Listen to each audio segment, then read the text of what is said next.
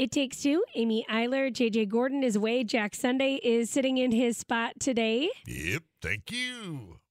And Don Kinzler joins us in studio. Don, welcome to KFGO Radio again. Oh, it's great to be here. Thanks for inviting me. Yes. Don is the Cass County Horticulturist and from Extension, and he's been on the Drive Time News Hour with me a couple of times. And Sure, and of course, my good, excuse me, I'm battling the same cold everybody in town has. Everybody is. Everybody in this couple of states. And my good friend Dave DeCock.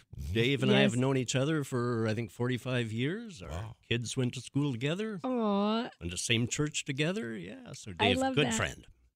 And Dave will be making a reappearance on Plant Talk again this season. Yes, won't he will. You know, Don, as long as you're here, let's talk about the fact that this has been an unusual winter, little or no snow on the ground.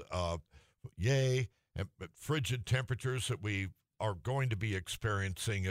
People might wonder if that's going to be a problem for perennials or shrubs and maybe even some trees. You know, what an unusual start to winter. And my gosh, a couple inches, almost 3 inches of rain here in the Fargo area, unfrozen soil, late December. And, of course, I've enjoyed not having to shovel snow. That's been nice. But for our plants, that's not really what they want, because snow is a very good insulator. It gives a blanket of protection, which, in many, many years, we'll get that blanket of protection sometime November, early December, so that when the frigid temperatures happen in late December, January, February, those plants are protected under that blanket of insulation. So some snow is good, 2 inches, 4 inches, 6 inches.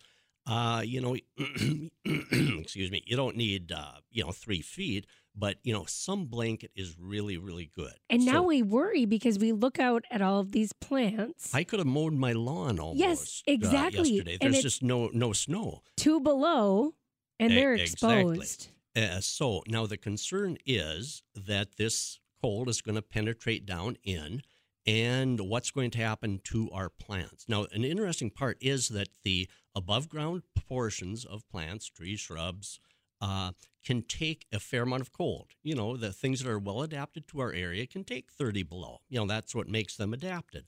But the root system cannot take that cold. So the threshold of cold on many of our adapted shrubs and perennial flowers is about 10 degrees. Okay, so now there's a good way that we can check what the soil temperature is, and that is NDAWN, NDAWN. So if you do an online search, North Dakota Agricultural Weather Network. You got it. And so if you do an online search, you can see the temperature at 2 inches, 4 inches, 12 inches, all the way down to probably 8 feet. So anyway, I just checked, and that's updated for around maybe 40 sites around North Dakota and parts of Minnesota. And I just did a check. That's updated, I don't know, a couple times during the day. I just did a check, and as of 10 o'clock today in Fargo, at the 2-inch depth, it was still 25 degrees.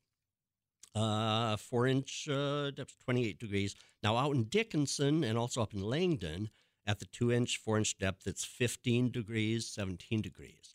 Well, anyway, 10 degrees is kind of a threshold.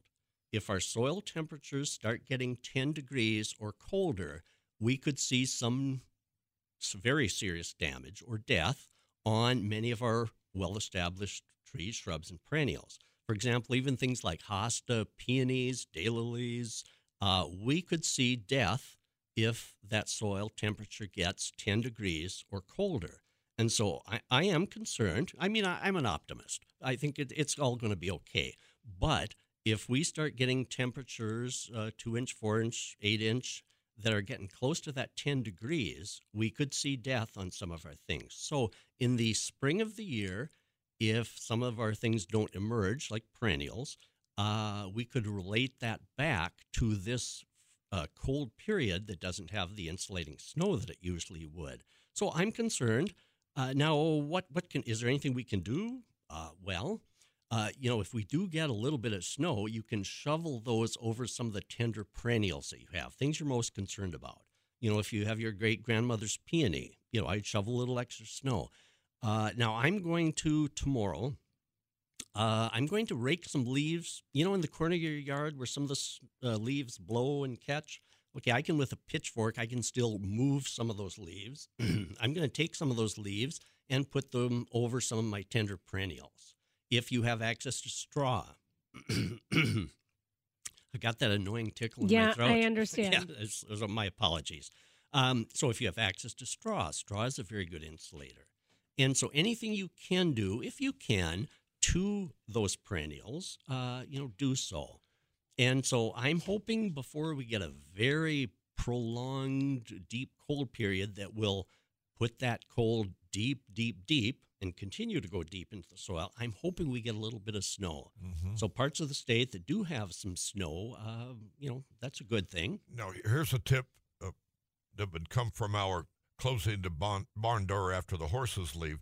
Dave DeCock used to recommend that if you had large bags of leaves and grass and things like that you might want to put that absolutely as insulation. But that if that hasn't been done, that's a moot point. But another question I would like, I've been reading that a lot of important insects, butterflies, bees, etc., lay their eggs or whatever in the stuff on the lawn and in the garden.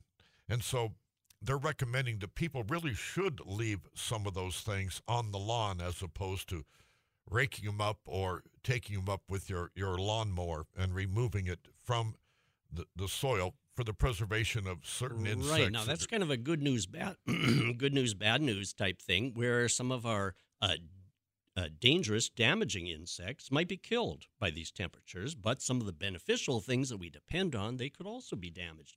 But, I'm a strong advocate of leaving at least 2 inches of kind of fluff on your lawn. Leave that, don't shave the lawn so greatly. But again, like you said, you're kind of, closing the door after the horse has been stolen.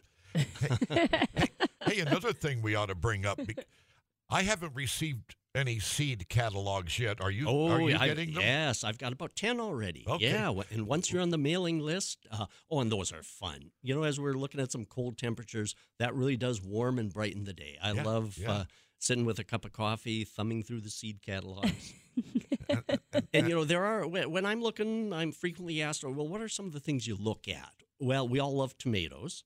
And one of the key things when you're shopping tomatoes, whether it's in a seed catalog or you go to the garden center, is to look at the number of days. It'll be on the tag, or in seed catalogs, it'll be in the description. And we all want good main season tomatoes. Okay, well, they all list the number of days. And if our main season tomatoes should be about 65 to 78 days, okay, that's good. If they're 80 days or longer, some tomatoes are 100 days. They're going to ripen maybe late September, October.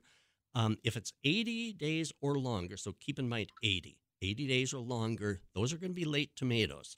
So it's fine to have a few of those. But if that's all you planted, you're going to be waiting a long time. So, maybe get some early tomatoes, get those main season, 65 to 78 days.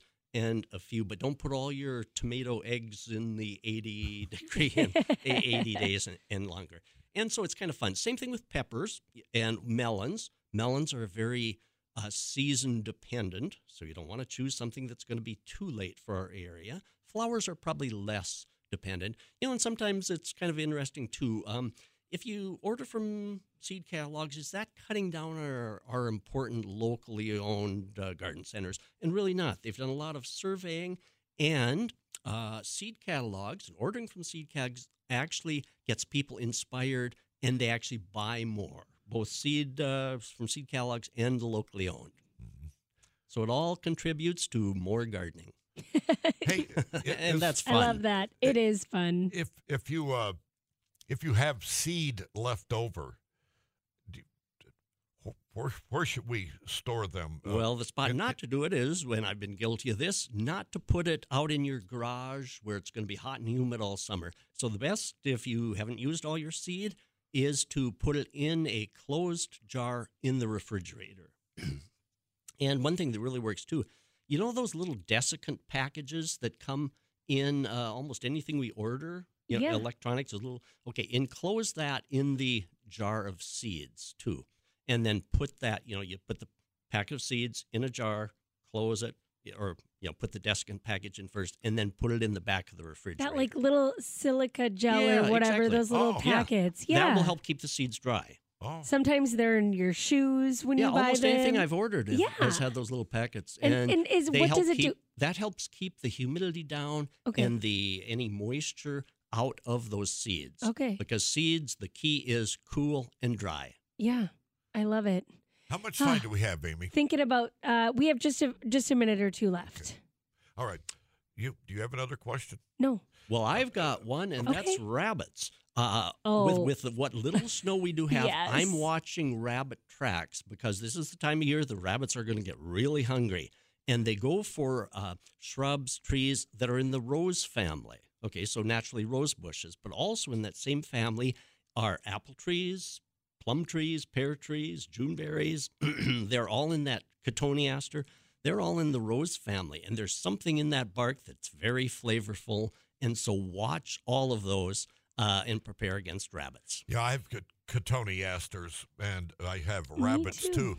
But, and I love that bush, that shrub. But birds won't eat those seeds, those berries. Are they poison? They're not poisonous. Being in the rose family, they're not poisonous, but they're not very palatable either. Even to a bird. Even for a bird. Wow. Okay. I like that. And if you haven't already, I suppose those newer trees to put that white cap over the white trunk. wrapping around? Yes. Right, Do you know what I'm talking? Yeah, I do. And very important to wrap fruit trees, especially when they're young, because when we do get snow, they're susceptible to sun scald. The sun reflecting off of the bright snow can give a sunburn to the trunk the same way a skier can get a sunburn in the wintertime. Yeah. And so the wrapping helps two ways, both against the rabbits and also against the winter sun scald. I did not. Okay, Right now, it's my a yard twofer deal. doesn't have enough snow to give any sun scald, Yeah. but I still wrap the trees. To prevent the rabbits. Rabbits, exactly. Yeah. And another good question too: are there repellents for rabbits? All the repellents are hit and miss, and so the best way is exclusion with either hardware cloth, chicken wire, or a very firm wrapping. I will say that my dogs do a great job at the rabbit repellent job. That's maybe right along with the fencing. Two big dogs and a fence. That'll help. It'll help. That's great. So I'm always on the lookout for what little snow we do have. I'm watching for rabbit tracks. And as soon as they start nibbling, then I need to go into action if I haven't already protected. That's when I buy carrots and put on my deck. That's a good idea, well, too. if we could send them all to Jack's, that's a great idea. Well, Let's just send them to Jack's. That works for me. Live trap and bring them over. I'll print your address. I'll print your address on a carrot. How will that be? Don Kinzler, Kinzler, the Cass County Horticulturist, and you have a blog at. I do. It is Everybody's Yard and Garden Guide. If anybody has any questions, feel free to email me at NDSU. It's donald.kinzler@ndsu.edu. Thank you, man. Yeah, Thank you thanks. so much. Great joining you. Yeah, it was so fun. Thank you. Yeah, thank you. Thanks.